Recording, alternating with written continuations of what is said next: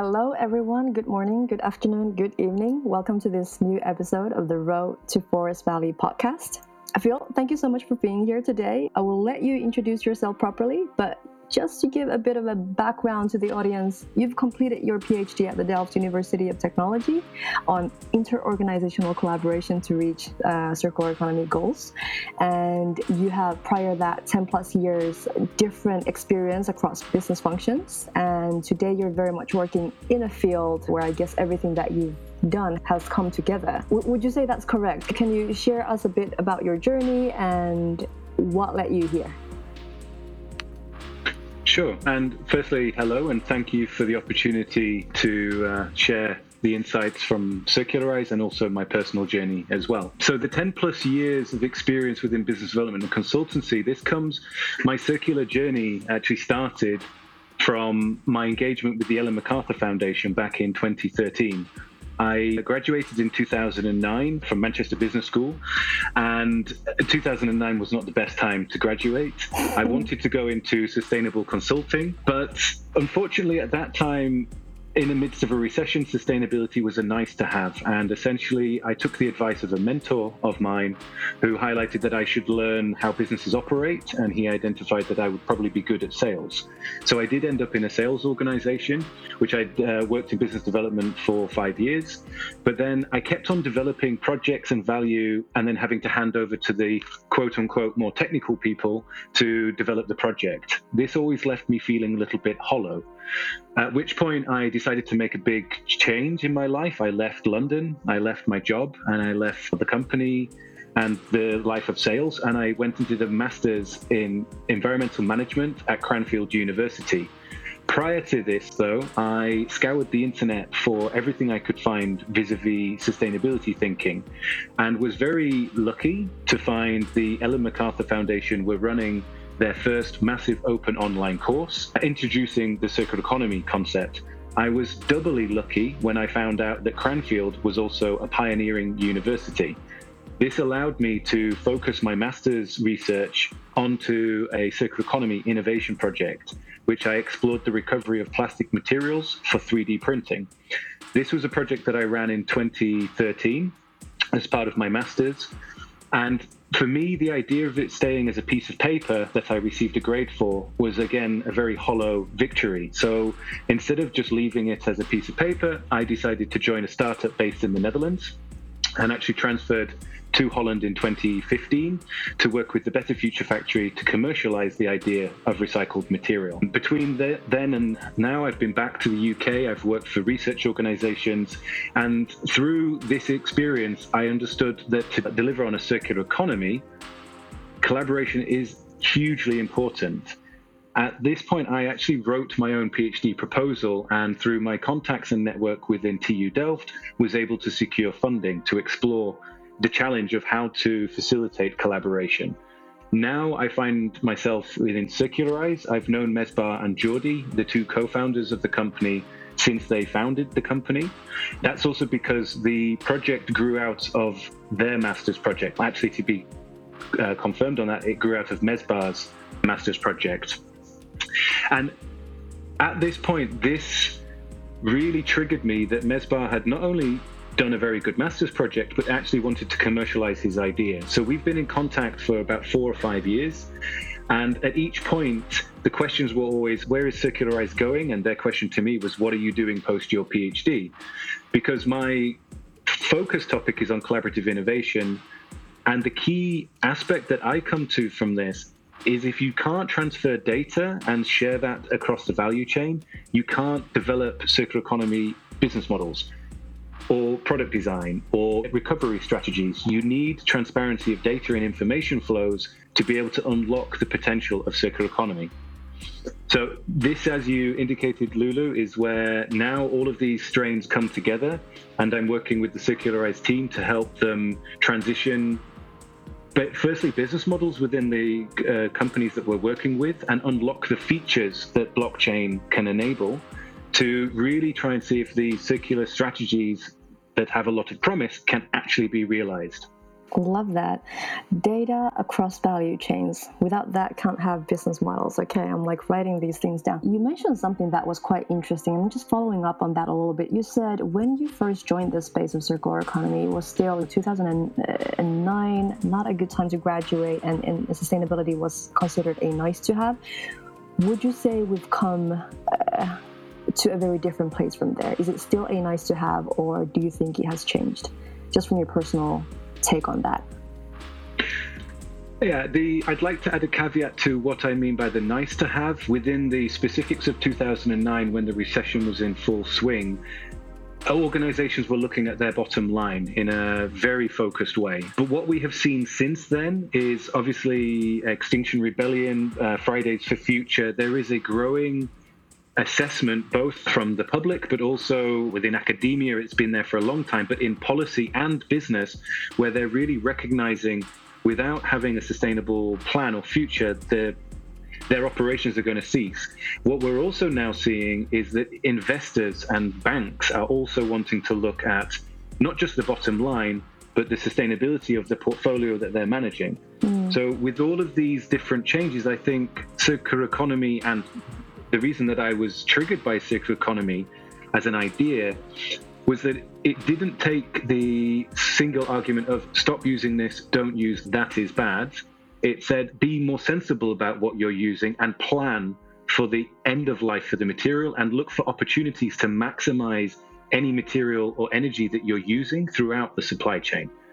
So this is about unlocking economic potential whilst also trying to do positive aspects within the world. I think the big change as well that has come is really connecting the finite nature of materials, especially within the electronic supply chain, that the lifestyle that we have today is fundamentally built upon materials that we have a very finite supply of. So it just makes sense, not even from a business point of view, but even from a societal point of view, to start looking more critically at the materials that we have and how we use them. Yes, couldn't agree more. Really couldn't agree more. So really glad to hear that from your side. I completely echo that. Let's dive into a little bit on Circularize. As you mentioned, such an interesting concept. You guys operate at the intersection of circular economy and blockchain, but could you explain a little bit more the context in which Circularize has been created? You mentioned the masters already, and your ultimate promise and future potentials of this context. What is it trying to solve within the circular economy context? Sure. The project, as I say, started as a master's research project, and Mesbah himself didn't plan on becoming a blockchain expert. This wasn't that he looked for a use of blockchain. Actually, the exact opposite. He was looking at a problem. I would argue as well that circular-orientated innovation in general is a problem-centric innovation approach.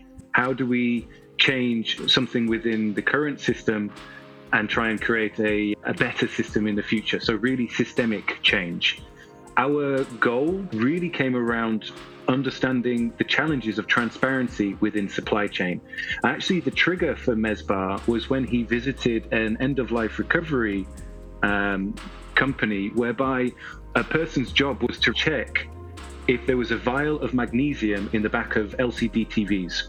That magnesium vial shouldn't have been there, but due to certain manufacturing processes, in a percentage of those, there was magnesium. If you then throw that into a shredder, you contaminate the rest of the material that you're trying to recover. It then becomes waste, and you have to essentially incinerate it. So the challenge here was really down to how do you create product reuse, refurbishment, recovery of materials, which are core aspects of circular economy, without the transparency of what is inside the product. So the reason that Mesbah came to the blockchain solution was that he felt that this was a way to connect the dots along the supply chain and provide that transparency, whilst within our approach, which is using a smart questioning feature, which essentially means it's a zero knowledge proof, which means we don't share the actual data of the bill of materials or of the life cycle assessment or whatever information the organization chooses to share. we actually allow other organizations to interrogate that information. So an example here would be if a company wanted to include their bill of materials at the start of the chain when they're producing a plastic material, for example, that plastic material is picked up and maybe goes through 5 or 6 actors to become a television, let's say. But the end-of-life material recovery actor would want to know, does this product include flame retardant chemicals? At the moment, the next best case that they can do is ask the actor in front of them, or maybe 2. Most organizations don't have transparency over 2 to 3 nodes in the supply chain. What we provide with the smart questioning feature is an option to interrogate any single actor that has handled that material, and by proxy in our system handled the digital token, and can ask the same question. Does this TV include flame retardant chemicals? What you would receive is a yes/no answer. You'd obviously want to ask a follow-up if it was yes. If it's a yes, to what tolerance or what level is this in the product? And is it reaching RoHS or REACH regulations? So the feature that we tried to build, and this is under a patent that we're, patent pending, which is around providing a public permissionless blockchain, which means that we do not control the data, we do not control or have central authority over it, but we hide the information for everybody behind a zero-proof knowledge that allows the organizations to interrogate the information without having to see all of the information that's there. Okay. If I am a client and I'm considering of using your solution, let's say I'm a manufacturer, how do I practically benefit from it? Is it a database that you pull for me with this type of information that you just shared, or is it something else? It's ultimately data that I get, right? Information about resources, materials, where it's been, the history, the entire trackability, the ability to verify it. Is that what I'm getting as a client? You're not necessarily getting that data directly from us. What Circularize provide is the information highway. So we provide a system for each actor in the chain to upload the information that's relevant for that particular material or product or component. And that information can be anything that they choose. So, for instance, let's take an example of an OEM who wants to make a public statement that their product is 95% recycled material. Mm-hmm. What we provide is a data system that allows that OEM to track how much recycled content is in their product and can then make that certified statement. They can say, yes, we are 100% aware that 95% of the material has come from this source, has been processed in this facility, and is certified as a recovered plastic material provider.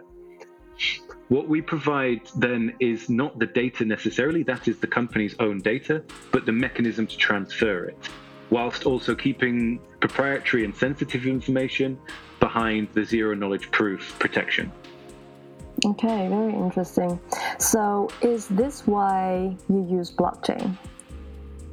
Exactly. The reason for using blockchain is that each actor who's handled the token has access to that ledger. So once the information is loaded, it cannot be edited without every single actor engaging with it.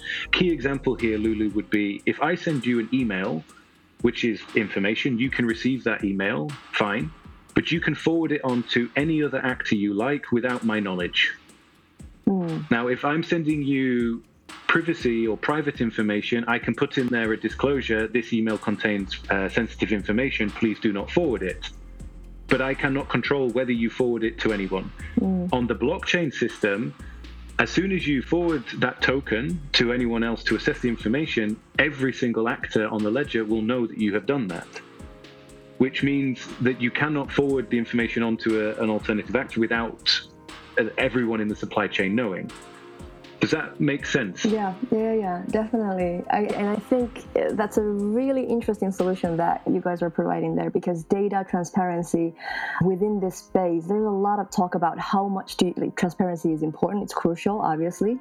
How much do you share, though? how much confidential information do you share, and so forth. How do you draw the line between the two? And I think this is an interesting solution of tackling that. Bill, what about non-blockchain savvy clients and users? Are they able to use this kind of a solution at all, or do you require them to be very tech savvy? Just to build on the previous point you made about the proprietary information, etc., for some of the markets that we work with, especially when you get into plastic packaging, their core competency or competitive advantage could be as simple as that they have a 3% difference in the efficiency rate of their processing step. Exactly. That could be the make or break of their business model. So our approach is to protect that proprietary information while allowing the end actor to interrogate it. But to build onto your next question that you asked about the nature of blockchain and how tech savvy you need to be, I would argue that many of the listeners on this podcast are probably doing so via a mobile phone application. How many of those users know how to code that mobile phone application? So it's a little bit of a black box in the sense that if you use an application day in, day out, you're using the functionality that the code, whether it's written in Python, whatever coding language it has been done, but you don't necessarily have to engage with the underlying code. You just need to know how to use it and what the functionality can be. Now, of course, if somebody wants to interrogate our technical specification, we have a white paper live on our website, which you can look into some of the more technical aspects of the zero knowledge proof. Because we're also built on the Ethereum network, which is a fully permissionless public blockchain, you can look at how Ethereum is written, plus also any of the changes that they write. So the technical specs are there if you want to interrogate it. But I would always question to somebody, how much do you need to know? And actually, do you just want to explore the functionality? Which the best way to do that is going through a process of learning by doing and actually seeing what blockchain can do. And if you don't understand the behind technical specification, I should add a caveat. There are parts of cryptography and especially the zero knowledge proof that I do not also understand. But luckily, within Circularize, we have a CTO who does, and that's his core expertise. So the question there is, do you need to know everything to be able to use it? Yes, and that is a very good answer. We send emails, we don't necessarily know what servers do behind everything. And one of the things I like to say about blockchain is obviously in terms of UX and user experience in general, we still have a little bit of way to go beyond the technicalities in such a way that it would be just very simple to use, but I very much agree with what you're saying. Then I want to talk about something that I get asked a lot. Blockchain and energy consumption. We both operate in the circular economy in the space of sustainability, and your solution is reliant on this technology that also happens to be quite crazy with energy consumption. What are your thoughts about this? And I'm not asking in terms of how do you address this because it's such a big challenge, but what are your thoughts on blockchain and energy consumption? In general, when I looked into this as a question prior to joining Circularize, because it was also a question I thought on, when you look at cryptocurrencies, for instance, which are not blockchain, they are applications built on top of a blockchain, but many people combine them together.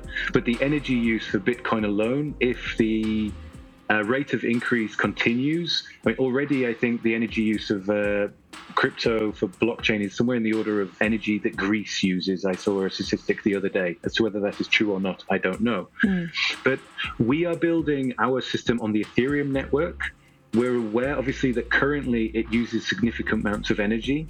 However, Ethereum is also looking to solve these problems for themselves with their release of Ethereum 2.0. However, our way of dealing with this is that we are not linked to any specific blockchain. We're actually agnostic. We can switch the Circularize system to a public permissionless blockchain with relative ease. The reason that we have built that functionality and capability is that if there becomes a more suitable blockchain that uses less energy, and or Ethereum 3.0 is released and essentially they can reduce the proof of stake and the power required to do, then we would switch to a more sustainable and more energy efficient blockchain.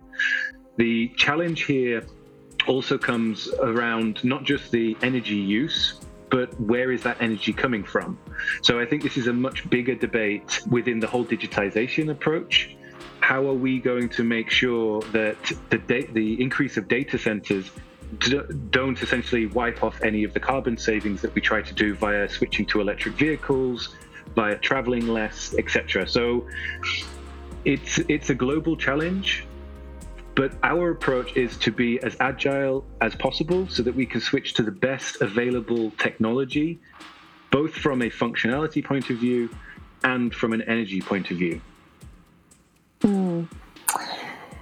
That's interesting. And from my perspective, I think it also depends a little bit on what you compare it to, right? So if you see that as just a piece of technology, it is very heavy on energy. But if you compare it to what it does, to what the status quo of that is today, I think there will be some different type of perspectives, and it's a bigger discussion, obviously. Very much agree. And actually, Lulu, just to build on it, the scope here also is, if you're comparing the blockchain-enabled solution, which enables recovery of materials that can go through 3 or 4 lifetimes because you can maintain the digital thread and awareness of the bill of materials, and that material recovery rate can jump to 90%, let's say. Companies could, in future promise, create contracts whereby primary material producers agree and create a smart contract on the chain that states they would purchase material back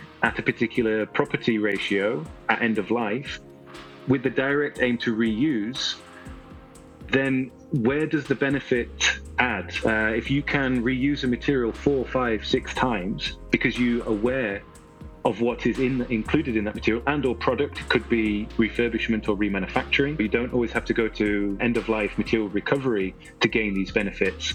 But if the blockchain system allows you to look at multiple life cycles for a product or component, then you've got to start thinking about the embodied energy that saved by the lack of processing new virgin material and or the reduction in processing. If it's aluminium, for instance, aluminium recovery uses a lot of energy, but does it use less when you compare it to recovery of virgin material, or the production of virgin material? So I think we have to start thinking what is the scope of the technology and what is the technology allowing vis-a-vis material reuse and recovery. Yeah, exactly that.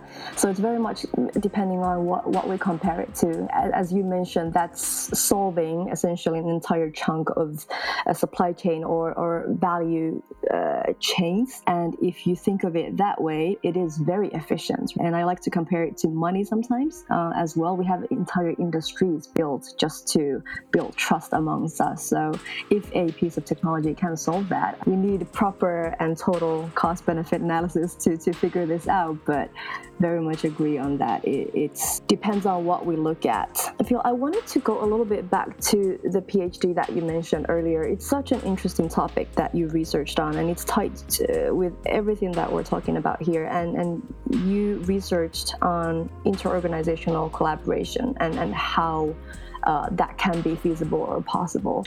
Can you share a little bit more on your findings or your thoughts or anything that came out of that? And is there anything that can be applied in today's world or in what you do, for instance? Very directly, in fact. So within my research, I would argue I studied the soft side of collaboration, how to get humans within companies to work together, looking into the thinking process. How do you get them to ideate together and center and align around a specific problem or challenge? Within this, firstly, it's around identifying those internal and external mechanisms for the individual to change their behavior. Some actors within a company have a deep intrinsic motivation for sustainability, but some do not. And understanding what the individual actor's motivation is crucial to collaborating with them. And actually, there's a lot of research around if you are only sustainability focused and you actually put blinkers on to organizations that could help you deliver on your sustainability goal, but essentially there's this fear of selling out, essentially, for some sustainable entrepreneurs. So how to get these organizations to work together requires a lot of work around alignment, creating a common language, making sure that when you're speaking, if you use the term materiality, for instance, materiality can mean many different things depending on which market or sector you're working in. So bringing these people together, these soft challenges, the key output is it takes a lot of time, and companies and individuals need to really want to do this and want to achieve the bottom line, which is making sustainable changes.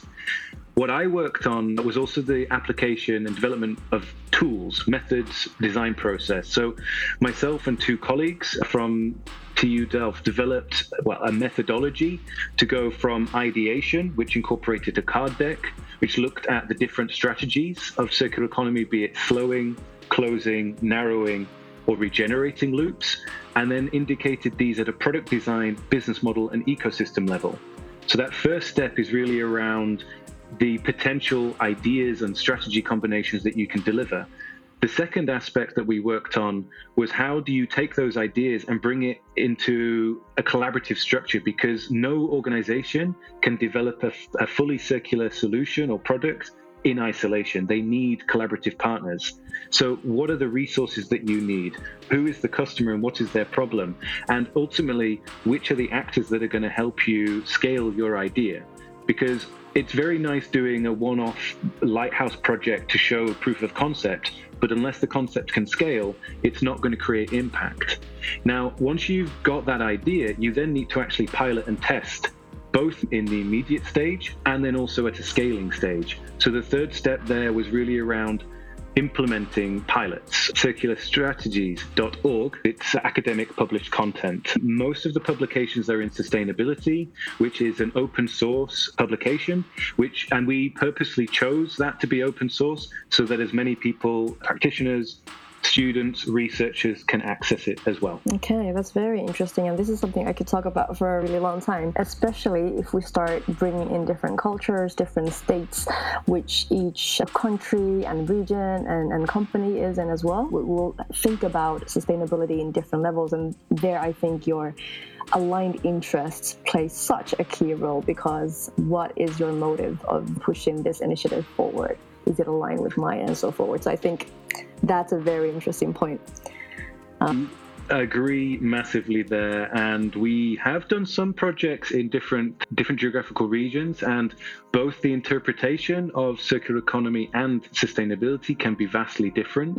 Ways of working can be vastly different, and this is really a global problem. So how to translate the core principles and ideas of a circular economy into the different geographical areas and ways of working is a huge challenge. The key finding also is how do you trigger your champions to create that nexus? What is a minimal viable ecosystem to start creating a fully circular idea? These are things that are still unclear. Yes. I sometimes play around with having a currency in the world that would lead us towards a certain SDG or sustainability goal, and that would itself be a self-motivating trigger for people and organizations across the world. But I agree with you, this is it takes a different realm. Okay, so we've talked about Circularize, your solution a little bit, and also your research, certain findings, applications of that. I wanted to hear from you, how optimistic are you at the moment, knowing all of this? What are the exciting things within the space of circular economy or blockchain where you operate at the moment? And what do you find most challenging? So in the beginning of your question, you asked about optimism. I think throughout my time studying, researching, and working with companies, I have had many moments of what I would call disillusionment, but I'm still here and I'm still trying. And what is keeping me optimistic is that I'm seeing more and more individuals and companies really putting down statements and plans for changing what they're doing, and they recognize that time is running out to make these big changes. What also fills me with a lot of optimism is seeing the general discussion within society, both with the Fridays for Future campaigns, but also just how governments are trying to respond to this. The recent announcement in the German courts around the targets being set, that they actually indicated that the targets were still putting the burden of responsibility on future generations. So they're now forcing them to build incremental targets. So it's not just pushing the problem down the line. Similarly, the Dutch government has had to defend some of its carbon targets and its reporting on those. This discussion is happening from all directions now. I think there's a consensus amongst the world that we need to start making changes, and it's not just one actor is leading it anymore. It's not just the sustainability professionals saying this. It's also business. They're looking at their bottom line. It's also governments. They're looking at their own future operations and how do they manage societies if global warming continues, especially living in the Netherlands, a country that is largely below sea level. This general consensus is filling me with optimism because there are a lot of cool ideas happening. To build on to the second part of your question around what are the most exciting trends within circular economy, I think it's the mass of experimentation. People are really approaching these problems, and I see circular economy triggering people to trying a lot of new ways of doing things. And with the blockchain side, I see blockchain as a base technology. It's not going to be a solution or it will fix everything. It's not the magic bullet that's going to destroy any problem that we have or challenge. But what it allows is a way to connect actors together so they can share information. And once you have information about where a material has been, its sustainable impact assessment throughout the supply chain, you can start to make decisions about that. If you don't have that information to begin with, you can't make decisions. So the trend that I'm seeing is that more and more companies are investing the time, energy, and effort to really understand their own impacts initially. That's activity that's been going on for some time. But they are now starting to look at the impacts of their supply chain. And this is where technologies like blockchain, that's not the only technology that's suitable for this, but it's one of the more robust ones that allow this transparency to be there whilst still protecting information. So that general trend towards wanting to understand the impact of their supply chain, I think is something that's very important. Nice. Can you think of any challenges within this space? What would you say are the biggest challenges and what are you foreseeing? So there was a paper written years ago now, I believe, called Innovative Goliath. And something about Goliath and Innovative David. So we're a company like ourselves, Circularize. We're a startup. We're growing as a company, but we're a tiny organization, and we're talking to massive incumbent process organization companies and huge brands. They are very slow to change, and I had a very good analogy of this from somebody that I interviewed years ago, and he was working for a large process-orientated company, and he said, trying to innovate within the circular economy is like trying to drive a car down a highway while changing your tires at the same time. So their approach is to change one tire at a time. Now, externally to anyone outside of that organization, they may think, yeah, but you've only done this small little bit. But this car still needs to keep going down the motorway while paying wages for people, while providing the products and services that it does. So even though we see these incremental changes happening, actually the impact of those can be huge once they've aligned on it. So what we're finding, and the challenge aspect, is making those proof of concepts tangible enough that the large incumbents and OEMs of the world say, this makes sense, let's do it. But once they do, the impact will be huge. It's just about how do you change the wheels of your car while you're driving at 100 miles an hour down the motorway.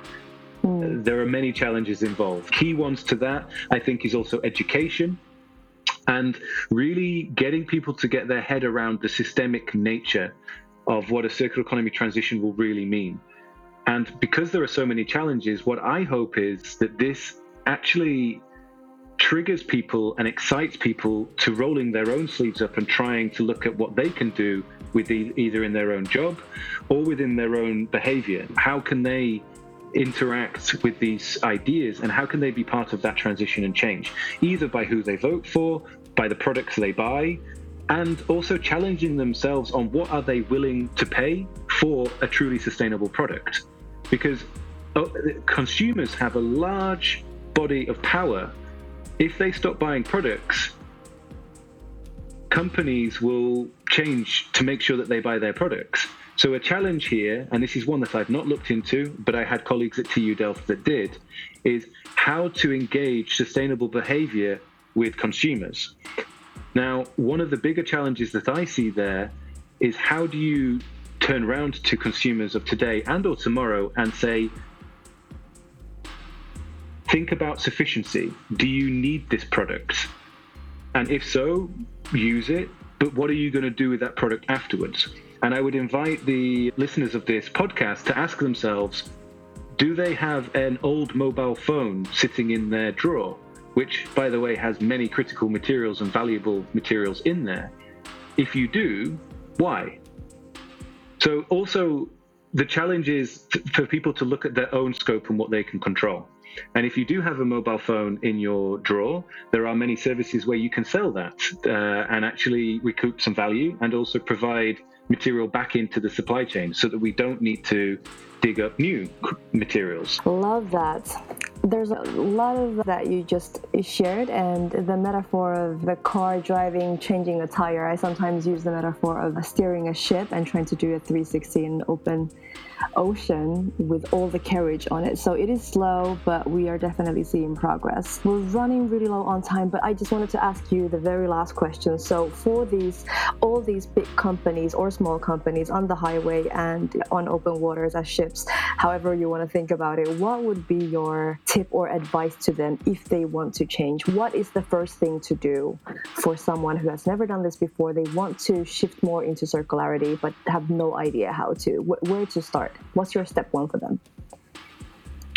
Have a very clear vision on what you want to do and what your challenge is. And make sure that when you start working on that vision and challenge, that you share it as widely as possible so that you can actually build a critical mass of people who want to join you and want to help you work on that challenge. I think for me, when you trigger people's excitement, interest, and their own creativity and present challenges, but also simultaneously present interesting solutions and actually promote that and share that idea and be collaborative from the outset, you will find that many organizations and people will want to work with you based upon your vision and your idea. Working with people and sharing what you have rather than sitting there and saying, okay, I'm keeping my cards close to my chest until we've agreed every single thing. I would actually say, put your cards on the table and say, this is the problem we have. This is the resource that I have. What resource do you have to try and deal with this problem? It's much more of an effectual way of entrepreneurship, assessing what is of interest to you, what skills do you have, what can you do, and what do you have, and what are you willing to lose, i.e. what could you put in to try and solve this problem, and that you would do it if you don't get anything back. And if you start at that position and you get interesting products out of it, you get great marketing potential, then this is all a key win. If you solve the problem that you started out trying to solve and taking this more effectual approach, that plan will change massively as you start working with people because they will bring in ideas and creativity. But if you start by keeping your cards extremely close to your chest, you're only actually dealing with yourself, and the opportunity for creativity and problem solving is greatly reduced. Very much agree with this. I felt like I agreed with absolutely everything that you said today, and I was almost thinking that we should have a podcast host who doesn't necessarily agree, so it would be more challenging, but very true what you're saying here. And I think starting with the vision, starting with the problem, and getting people excited and behind on the journey is key, right? There's true power in a certain enthusiasm with these problems. So very much aligned there. Well, thank you so much for today. We're out of time. Would love to ask more questions, but we're at 40 minutes now. So thank you for coming in and sharing all your insights. No, thank you, Lulu. And for any of the audience members who want to understand more about what Circularize is doing, I would invite you to go to www.circularize.com/latest. There you will see the latest video content or output from the work that we are doing. Currently, that is a pilot with Porsche, and that gives a much more tangible use case for what we're doing. And I would also invite any of the audience members, if they want to know more, please reach out via our info address, and we can also obviously share more information about what we're doing. And I hope that the answers and discussion I've given today has triggered other people to start their circular economy project or join an idea or project that's already in existence that triggers them, their creativity and passion to make change. Great. Thank you so much, Phil. And thank you everyone in the audience for listening. Have a nice the rest of the day. Bye-bye.